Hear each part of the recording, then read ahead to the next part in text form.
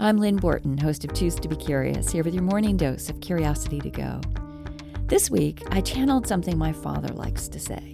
If you change your point of view, you will see something new. And I asked artist and photographer Jason Horowitz if we could step inside his process as he changes up his point of view to see something new in all sorts of ways. What got me inspired in thinking about this was this saying that my dad has, which is, if you change your point of view, you will see something new, which feels like...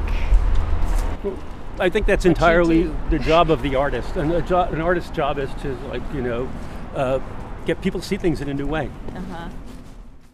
And then you just work at it till you get there. This is like anything else. So people think of artists as like, it's like brilliant flash of insight and they painting and it's all just sort of intuitive and maybe it is for some artists. It's not for me and for most of the artists I know. We have ideas and we have things we're working on and then we just relentlessly plod forward working on them. That's the only way. The work really talks to you, So it's like you think you're interested in these things when you start shooting. And then later on you look at like 50 pictures you took and you like those 3. And when you look at them, they all have a relationship between them that has nothing to do with what you were thinking about when you started.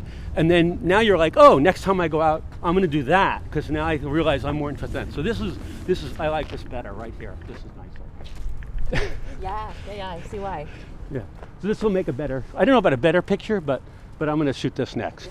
And I'm going Choose to be Curious is a show all about curiosity. We talk about research and theory, but mostly it's conversations about how curiosity shows up in work and life and art. You can hear the whole conversation with Jason this week, Wednesday morning at 10 or Friday at noon, right here on Radio Arlington. Some time ago, I had another kind of artist join me on Choose to be Curious. Jocelyn Frank is an award-winning audio journalist and media artist. She and I talked about attending to the sounds around us. In an urban setting, oftentimes the sonic environment is kind of overwhelming, and you tend to crave a little bit of an escape. And one way that I tend to do that is just take a moment in whatever environment I'm in and try and focus in on what is the smallest sound I can hear.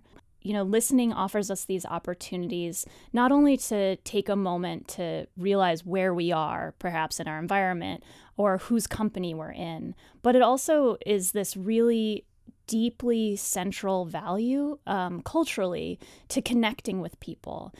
And I think the value of being curious about sound is sort of extends beyond the act of listening, but it sort of is a version of saying, like, I want to connect with this moment or this environment or this story or this song and explore what that means to the person who's creating the sound, who maybe created it before, or imagining what that adventure is.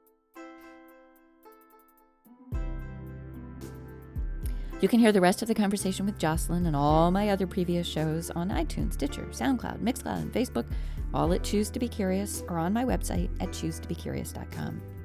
I hope you'll follow me there and on Twitter at choose2curious.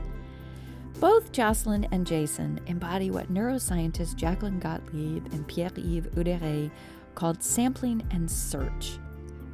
They wrote in the cover story to Nature magazine's Neuroscience Review issue, "In natural behavior, animals actively interrogate their environments using endogenously generated question and answer strategies.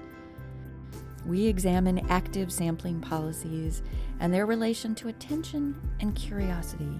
We review evidence that both sampling and search depend on individual preferences over cognitive states, including attitudes towards uncertainty, learning progress, and types of information." And they close, "We propose that they generate curiosity-driven investigations in large, open environments in which rewards are sparse and ex ante unknown. That is, we undertake those explorations even when the reward can't be known in advance. But I think we do know there will be rewards. I think that's partly what motivates artists like Jason and Jocelyn. And as you go into your day, how might you sample and search for unknown rewards, just for the joy of the hunt? Go ahead. Choose to be curious.